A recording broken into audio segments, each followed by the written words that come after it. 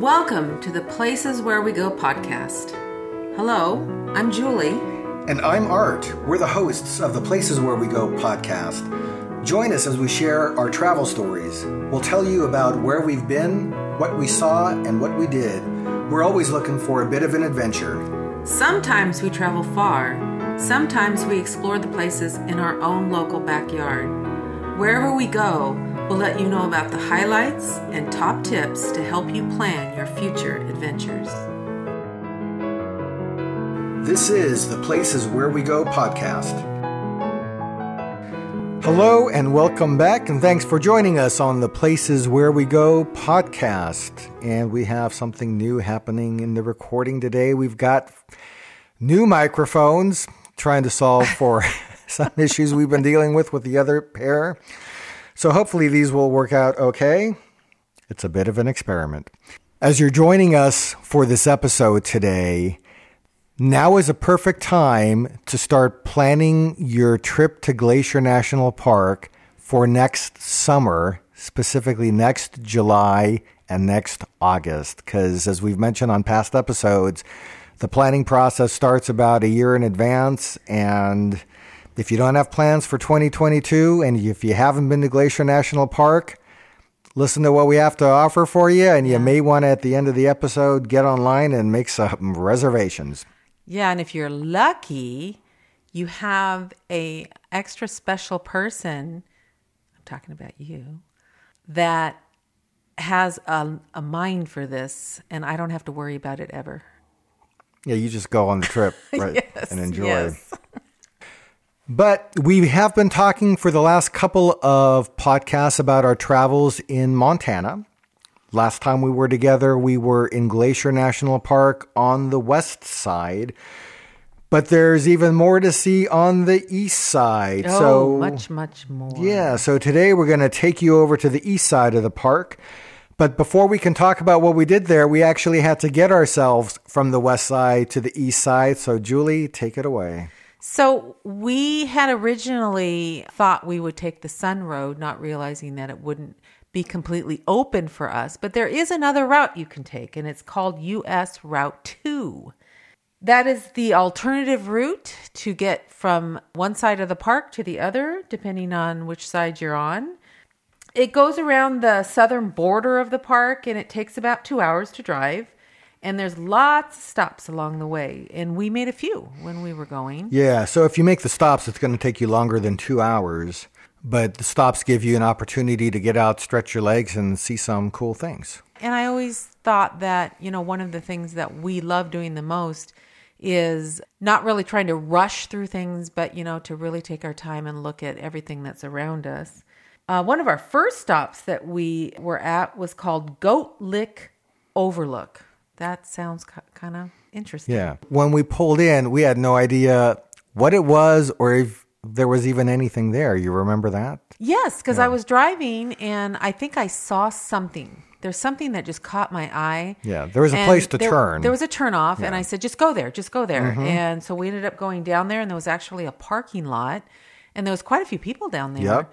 And there was an area where you could walk down a pathway that went down to an overlook, and this place was Goat Lick Overlook. And there was actually a goat that was seen by somebody, and we got a chance to see it from a distance too. So apparently there are rocks there that are full of salt, and the goats come and get some of their nutrients from this salt. It was a pretty overlook. It had a really huge gorge, and it had some water features in it, a stream that went through it. So it was just like a really nice stop.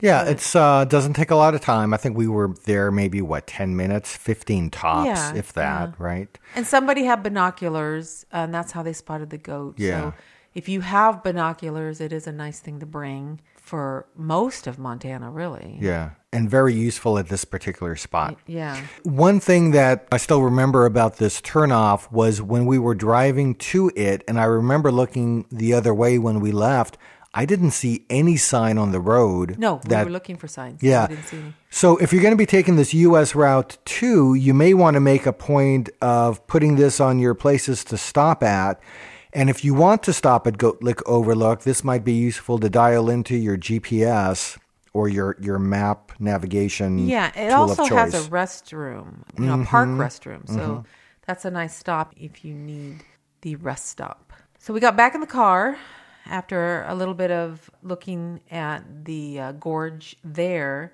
And about midway along this route, you're going to cross this place called Marias Pass. This is where the highway exits the Rocky Mountains and makes its way through the northern plains. If you like highway turnoff attractions, you're going to want to stop here because it has a massive view. It's gorgeous view. It seemed like it was a little high up, so you had this great long spanning view of the mountainous region there. Yeah, it's right on the Continental Divide. Yeah, and it had geological markings too in the centuries and centuries, not millions of years past of rock movement. And it's just really, really interesting place. It had mosquitoes though, I remember that. And at this place, we had this, I think this what caught my eye first was this big obelisk. And it's 60 foot high and it's called the Roosevelt Obelisk. And it is a statue that's patterned after the Washington Monument in a much smaller scale. So we stopped there. We took a bunch of photos there and we ran into a family there. That was really fun. And they had been traveling together for different vacations that they have taken, and they do it as a family. And one of the sisters had passed away. So in remembrance of her, they would bring this little skeleton. I think they had a name for the skeleton. They too. did. I don't remember the it. name, but apparently the skeleton goes everywhere with this family. And then they take pictures with the skeleton, and it's kind of a memorial to the sister. So I thought that was kind of fun. And this is one of those things where you find fun people along the way and you end up talking to them. Caught our eye and we just had to ask, tell us about the skeleton. Yeah, what is going on with that? Yeah. So it was fun. Yeah. And before we actually entered East Glacier, the highway boundary of the Blackfeet Indian Reservation, there's a turnoff that provides some history about that Indian tribe there too. So there's all kinds of history that's on this highway, alongside of the highway, that if you are interested, is a fun thing to stop and just get a brief overview of that part of, Montana. I don't know if you remember this. When we were making our way on Route 2, there was a point in the road where you end up making this turn north to go toward East Glacier.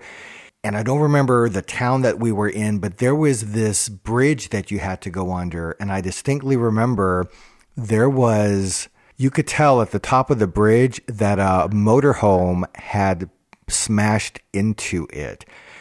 And kind of the rest of that route was not necessarily RV friendly. So I would recommend, if you are traveling in an RV and planning to take this U.S. Route 2 to make your way into East Glacier, this is going to be one of those places where you do want to consult an RV type of map before you go, because depending on the size of your rig, lengthwise as well as height-wise, you may have to find yourself some longer paths, but paths that will be safe for your rig. Alternate routes. And I know there's alternate routes because we did see some camping spots with RVs in it. So just be, extra cautious about your travel navigation if you've got an RV type rig. But anyway, so that route got us into East Glacier, and a few hours after we left the west side, we're pulling into this spectacular looking location. We had arrived at the Many Glacier Hotel,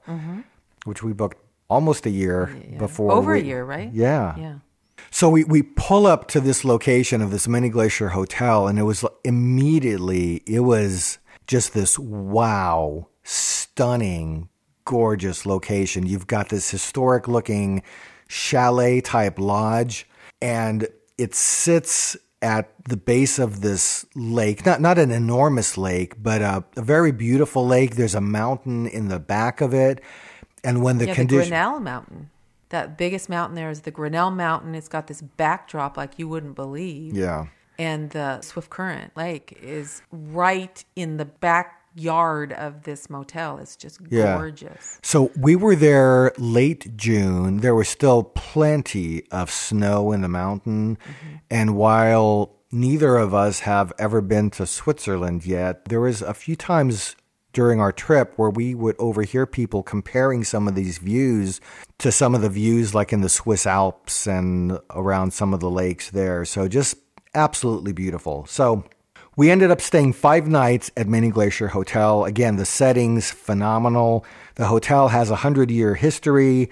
You've got great views of the lake from the main lobby area, the main it's kind of like a great room, a great sitting area. There's this enormous fireplace inside. It's a very old style type of hotel where the rooms are off to the sides, but in the middle of it is where everybody gathers for their entertainment, for relaxation, for whatever it is that floats their boat. So it's absolutely gorgeous, wood everywhere, and a lot of it's original wood. And I remember being surprised when we walked into our room, because I didn't remember doing this. There's rooms that face the lake, and then there's rooms that do not face the lake. And we walked into our room, and it turned out we had a lakeside room that if I booked that, I surely don't remember, but I'm kind of glad we had that because it was beautiful. It's kind of like when you take a cruise, if you're able to get a balcony view or balcony room, it's just that little extra something that just makes waking up really nice. You open up the windows, you got the spectacular view, and we had that here. I went straight to the window when I walked in. It was just so gorgeous. And I do remember being a little nervous about the hotel, knowing how old it was, and reading some of the reviews about it before we got there. There was a number of the reviews that basically gave the impression of, hey, this is a place that's got some age to it. So I was concerned about if the bed was going to be lumpy and if we're going to feel springs in our back. But we had pretty good night's sleeps on the bed. It was very comfortable. It didn't feel like one of these 30-year-old mattresses that it's been in a dumpy motel for about that long. No, it was comfortable. Yeah. We were fine. So nice historic setting. I think we ended up paying somewhere in the neighborhood of $240 a night, $230 a night. So just for reference point about prices. And again, the main thing with this location, and you've got limited, I think, places to stay in the park on the east side. This is one of them. Swift Current Inn, which is very close, is nearby. That's another option. But if you want to stay in the park on the east side, make those reservations as much as 1 year prior to when you're going to get there because rooms sell out quickly. I was reading just last night, there was some article I came across about the most popular places that people have been going this year in the United States, and Glacier National Park was in the top 5 of this list that I came across. So when you've got those popular places, you got to be on the ball for your reservations. Additionally, there's other reservations that you might want to consider. So it is on a lake, so they have boats and kayaks and canoes. So we did not do that, but my understanding is you need to reserve ahead of time. Am I correct? It was recommended. Yeah. So when we got there, because we had expressed interest in getting on one of the boats, and that's when the person at the desk told us, hey, these things are already reserved either days or weeks or months in advance. But there was a recommendation that, show up first thing in the morning, because if there's going to be cancellations, that might be the best time to find out about them. So even with those things, the early bird gets the worm. The other thing that you're going to want to know about staying at this location, and this holds true for a lot of the parks. Cell phone reception, you can pretty much forget about it. Wi-Fi was available at the hotel, but I found the connection to be kind of spotty. So like the second that you stopped using your device, the Wi-Fi would get disconnected. So we were in this ever ongoing connect, reconnect. It is there, the Wi-Fi, but it's not the same kind of connection that you're going to have when you're in a city. You're out in the woods in the middle of nothing, and that's part of the experience. Yeah. And while we're at the Mini Glacier Hotel, Julie, let's talk about what it's like to eat food when you stay at this place. That was very interesting. They have a restaurant at the hotel itself, and that's pretty much all you have, except for there is the Swift Current Inn up the road, and they have a small restaurant also. But the restaurant at the Manning Glacier Hotel had some things to be desired, I thought. The quality of the food wasn't exceptionally good. Yeah, this wasn't fine dining. No, and I think part of the issue was the fact that there was some supply chain problems, and there was also a lack of staff to run the restaurant. You had the COVID era still affecting this part of the park. I think that was part of it. Yeah, and even when we were there, the dining room itself wasn't open. No. So you would go to order your food, and then you'd have to wait in this common area for your name to be called, and then they would bring it out in a bag, and then you'd find a place to eat it. Yeah, so they were trying to abide some of the COVID rules, and I understood that. It's called the Ptarmigan Dining Room, and as you said, it really wasn't open. It was a takeout type of... I couldn't understand why they just put everything in bags. It's like, why don't you just give us the packaging? But everything was going in bags, and it just seemed like a lot of waste of paper. But it was pretty basic food. There was nothing really over the top about any of it. And I guess just to kind of, set the stage, so we're going to be in the category of harder to accommodate probably than the average person because we don't eat meat. We're pescatarian, so, primarily a vegetarian diet with fish. So given our dietary choices and restrictions, we kind of felt like we exhausted the menu kind of fairly quickly. I mean... Yeah, it became very tiring, and every time we went back there, we thought about eating there. I mean, I don't know about you, but I was like, it's not doing much for me. Yeah, and the thing is, if this is where you're staying, you don't have a lot of options where you can just drive somewhere 5 minutes away or 10 minutes away and have a choice of restaurants. Yeah. I mean, once you're here, other than what you mentioned, Nell's at the Swift Current, that's kind of it. Now, do you remember when we first arrived, we had a conversation with one of the concierge ladies and was talking to us about food? Yes, because we asked her specifically, what are the food options? Well, we told her that we're going to be there for like 5 nights. Yeah, and she gave us kind of like a uh-oh she's type like, of thing. Yeah, she's like, you're really going to want to eat some other places. Yeah. So that was a little disconcerting, and she didn't even mention the Swift Current Inn. Yeah. But I had done a little bit of research myself, and I knew there was a food option up there, but I just didn't know what was available for us. Yeah. And the thing that was interesting about that place, because we ate there one night, the menus were very similar between the two places, but there was a few minor differences. But when we went to Nell's at Swift Current, we were able to sit inside in their dining room. And just something about the food just seemed like a slight step up from what we were getting at Manning Glacier Hotel. Yeah. So that was a nice alternative. Now, I did see people bringing in ice chests as they were checking in. So I think there may have been some people that have been through this experience before, and they had brought ice chests up to their room, and they must have been eating meals out of their ice chest. So you can stop at like a St. Mary's. They have a little market there. And get some food and have that as an option for breakfast or lunch. Yeah. But even getting to St. Mary's, what would you say is like maybe a half-hour drive-ish or so? No less. And even that depends. So when we were there, as is common in a lot of national parks, there was road construction. And when we were arriving, we got in this one lane of the road would be allowed to move forward while the other direction had to sit. And depending on when you try to get from Manning Glacier to St. Mary's, you could be sitting in your car because of construction for an even longer period of time. Yeah. So it's possible, but it's not ideal. Yeah. And both of these things are temporary. The first thing being the dining room was closed. It could be very well that the dining room will open soon, depending on what's happening in Montana and the COVID rules that they have.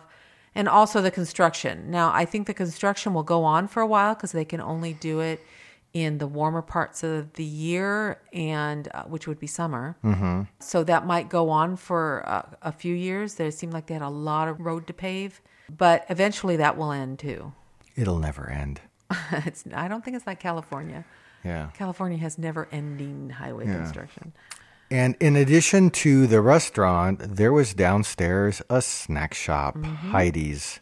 And we went there a few times. We did. A lot of snacks. The first time we went there, I was hoping to get a cup of coffee. Yes. Yes. And both. Like real coffee. Like they had drip coffee. They had the drip coffee. But I wanted the coffee that came out of the espresso machine. Which were both down.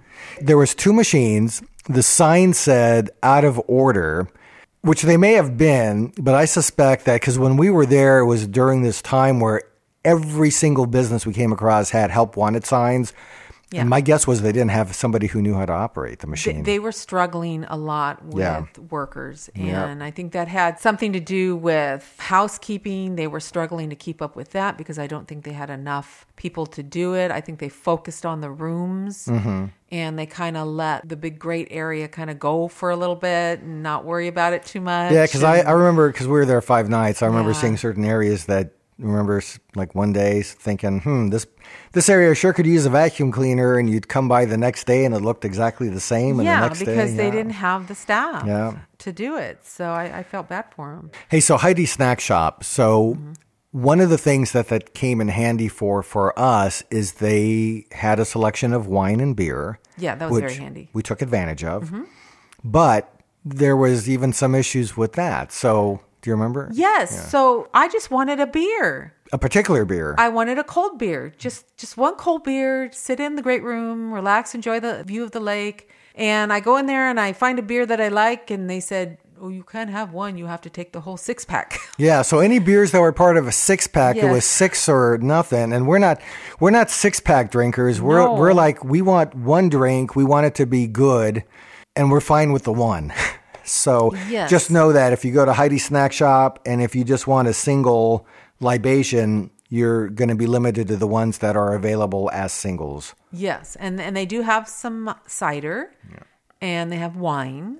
So there's those options too. And the cider, they were large bottles of cider. Very good. Yeah. Very good, but they were very large bottles of cider. Yeah. So while we've had a few comments about the food, I would still say, Mini Glacier Hotel, very nice experience. I could see staying there again because it was just that beautiful.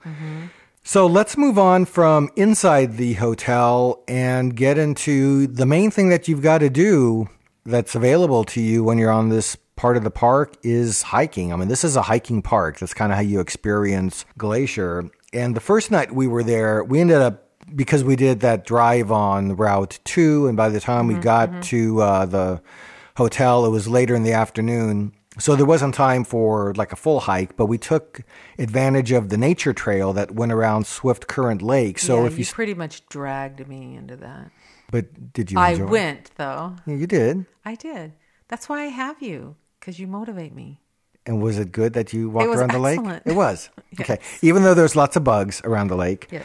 But you've got a nice 2.7-mile round trip stroll around the lake. Just as you exit the backside of Mini Glacier Hotel, you walk down to the edge of the lake, and there's this beautiful trail that just encircles the lake. So that's a nice starter walk when you first get there, especially if you get there like later in the day. So that was the first walk that we did. Had a really nice time there. And the other thing that was helpful is when we took that walk, because we did plan to go to Grinnell Glacier, we were able to identify where the forks in the road were going to be from that area to do Grinnell, which is what we did the next day. So we started from the Swift Current Lake Nature Trail. That's the beginning of the Grinnell hike also. We started really early, just before 7:30, and we opted to take that trail and walk it instead of the boat because, first of all, the boat was reserved and we weren't sure we can get on it. And also didn't run that early. It didn't run that early, and we actually prefer walking. So now, if you do take the boat, and that is an option, that'll shave about 3.4 miles off of your hike. Yes, because you get to a portion of the Swift Current Lake, you cross over this very short land hike, and then you're at Josephine Lake. And then you got to go beyond Josephine Lake to get to Grinnell. Now, what is Grinnell? Grinnell is a very, very popular hike in the east side of Glacier National Park. It's well known. We knew about it. We really wanted to take it. We weren't sure if we were going to be able to get to the glacier itself because it was early in June and there was still a lot of snowpack up there. We heard that we could not because it was too dangerous to cross over the snowpack. But we thought, okay, let's get as far as we can. Mm-hmm.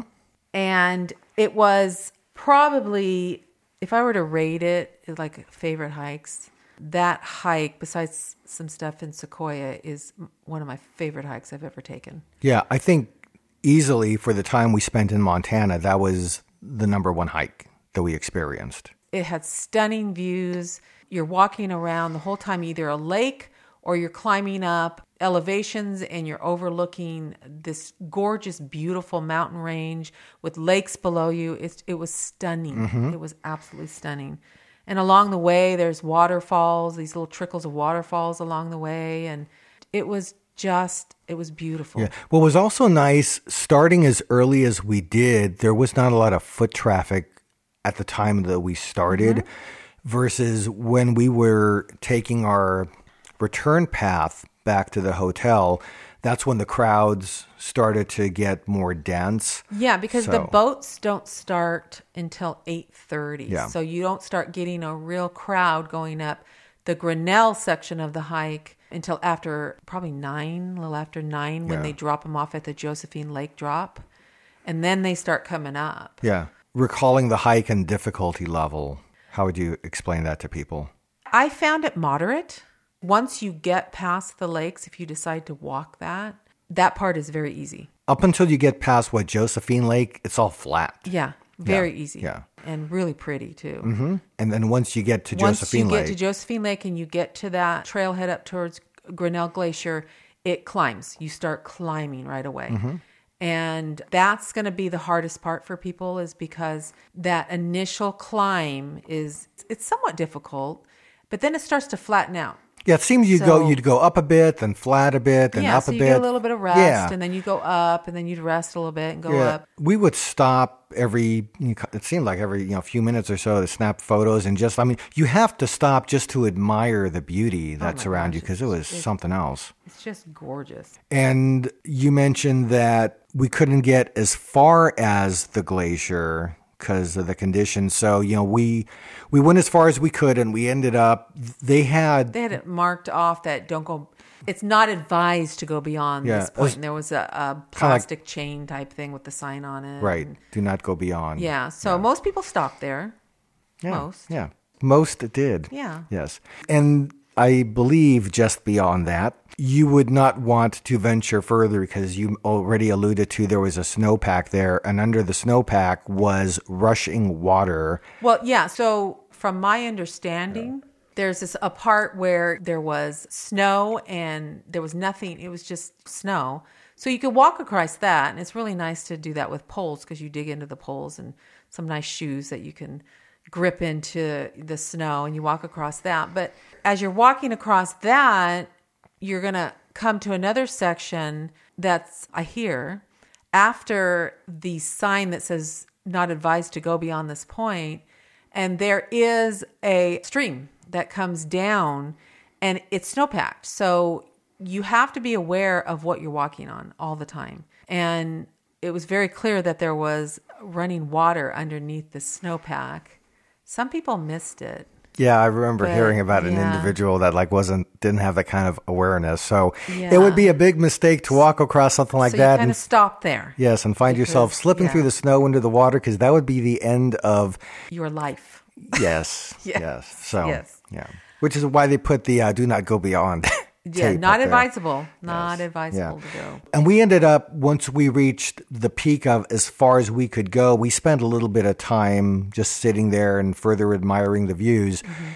And shortly after we started to turn around, we did bump into one of the park rangers, who told us that where that tape was placed was only about a mile or so from Glacier itself. Yeah, if the whole trail was open, it'd only be about a mile further. Yeah. So we were able to actually get pretty far into it, not as far as probably you can get at the end of July or in August. But when we set out for this trip, we were nervous about were we even going to be able to do any of the popular hikes like this one, just because we were watching the trail conditions on the National Park Service website daily. And we're learning that there was a number of hikes that we thought we might take that just they weren't going to be open during the part of June that we were traveling. So, but beautiful hike. Lots of beautiful pictures. It is a 7.6 mile round trip hike with an elevation gain of 1,840 feet.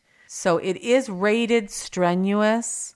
And I'm going to go with that rating because of the length of the hike and also the uphill. Yeah. And that last mile that the ranger spoke about is pretty much straight up. So that would be a very hard mile to get up.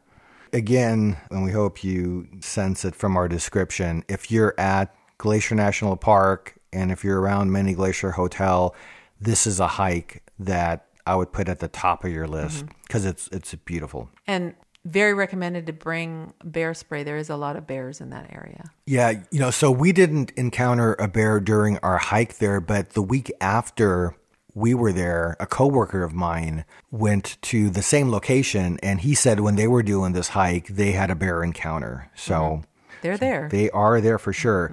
So let's move from the strenuous hike at Grinnell Glacier to the not so strenuous, but perhaps dangerous hikes at Red Rock Falls to Fisher Cap Lake to Bullhead Lake. So there's a series of trails that you could take just beyond the Swift Current Inn that we did on one of our last days of hiking on the east side of the park. And the nice thing about this area is most of the hiking it's fairly flat, but I believe that the entire path, if you go all the way to Bullhead Lake, is rated kind of like at an intermediate level.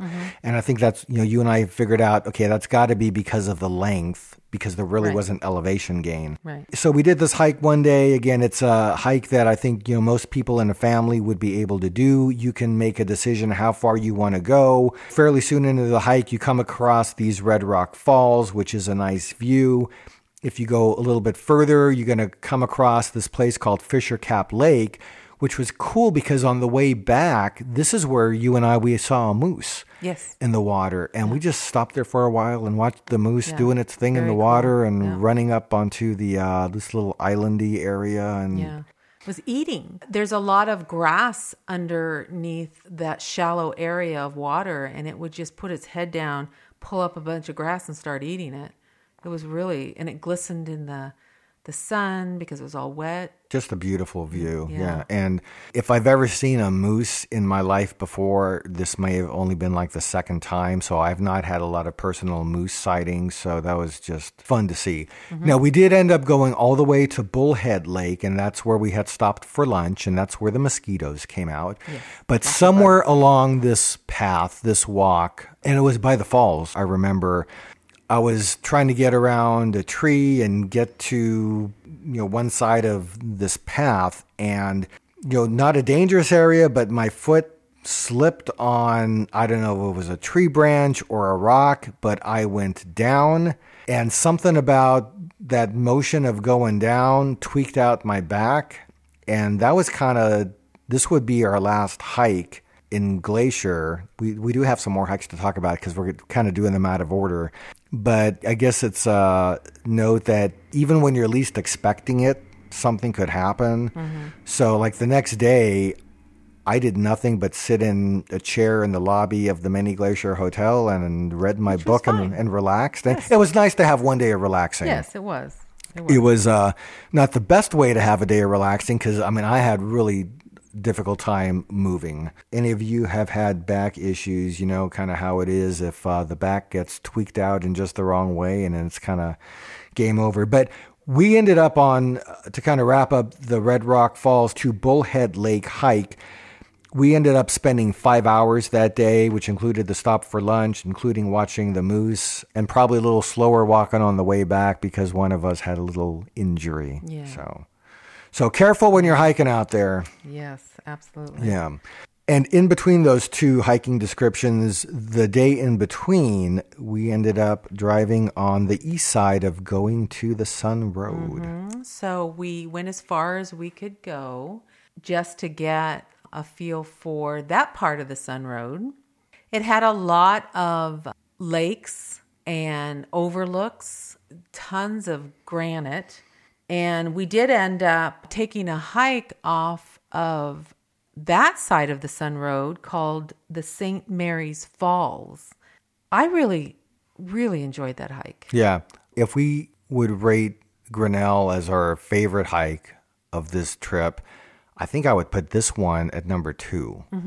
Because it was fun, it was different, and it was one of those where, like every 10, 15 minutes, there was like something pretty cool to see. Yeah. And it was one of these where it kind of climaxed when you got to the very, very end.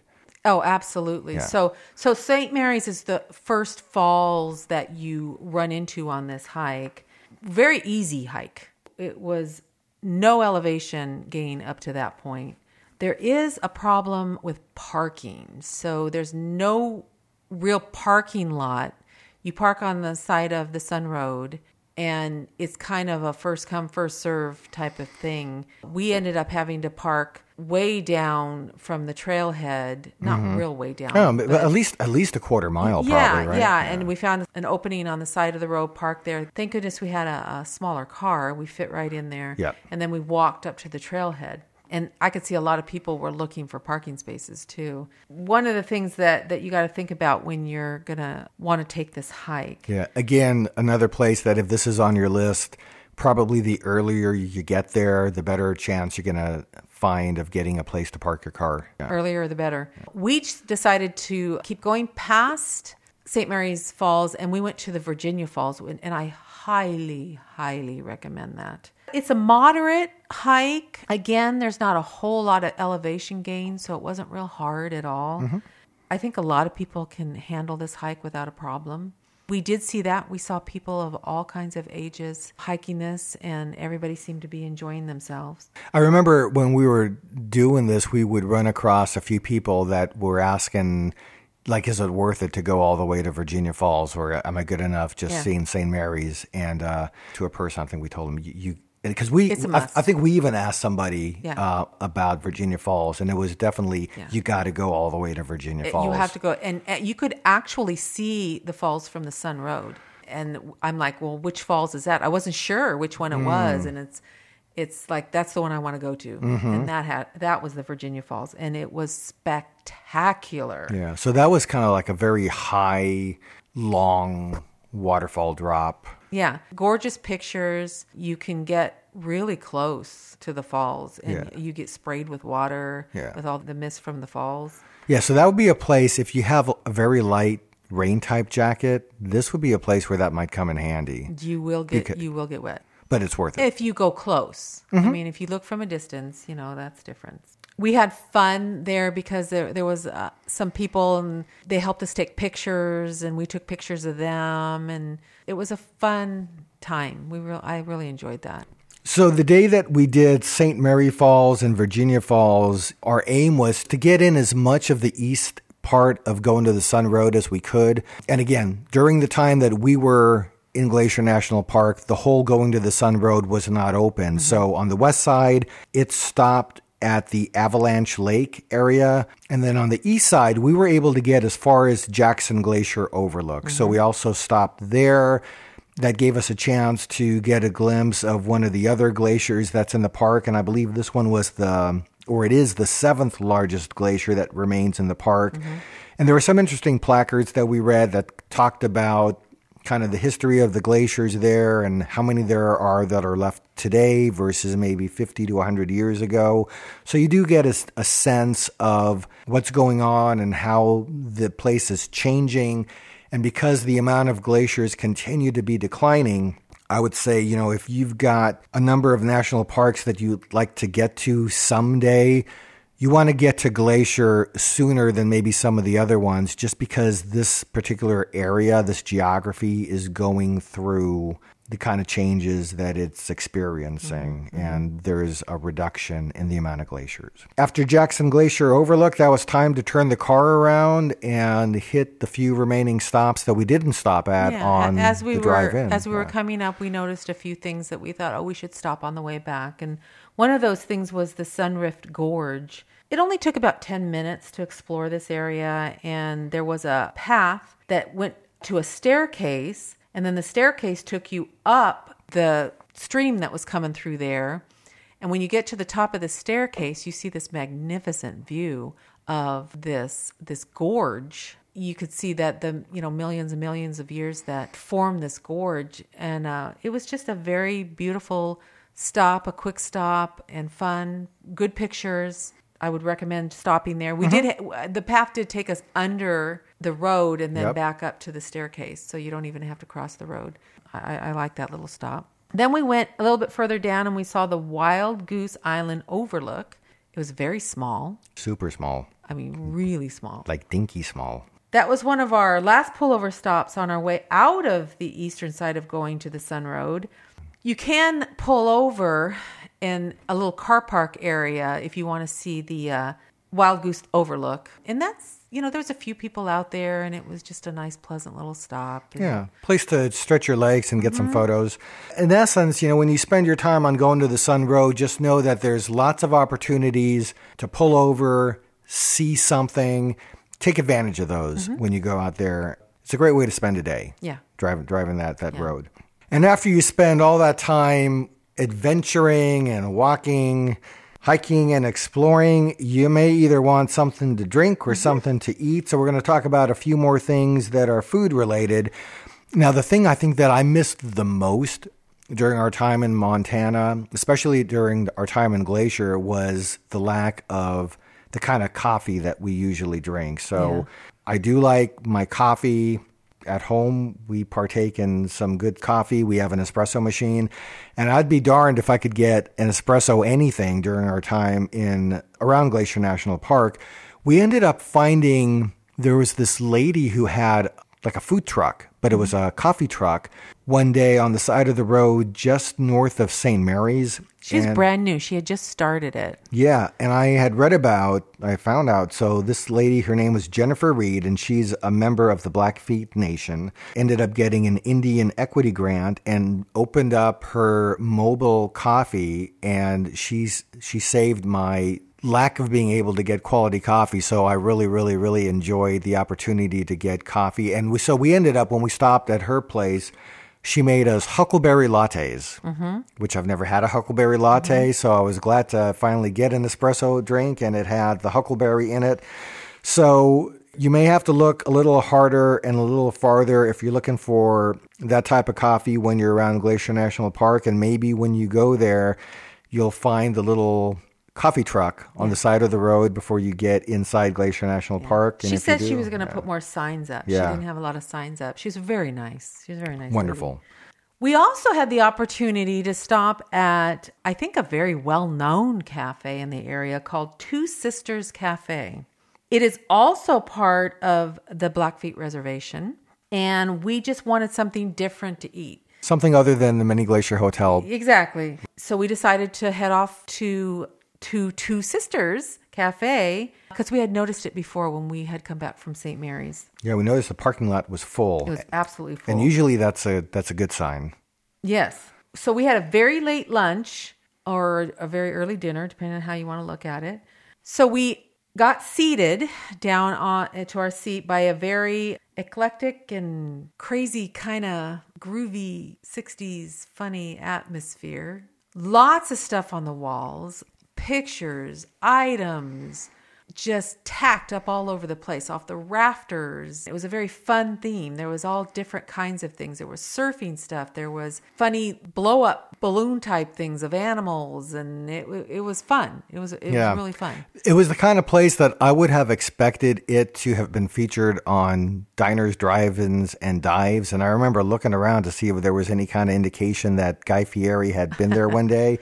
Maybe he has, I don't know, but I didn't see any indication that he had been. And if he hasn't, Guy, if you're listening, you should get out to Two Sisters Cafe on the east side of Glacier. Yeah, it was interesting because it was staffed by students. So they were on their break for the summer, and they had a lot of students there, and our waiter was so nice. He was so friendly.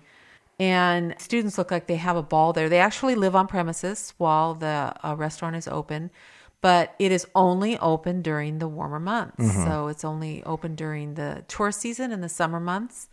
I'm not sure how they make it with being open for such a short time.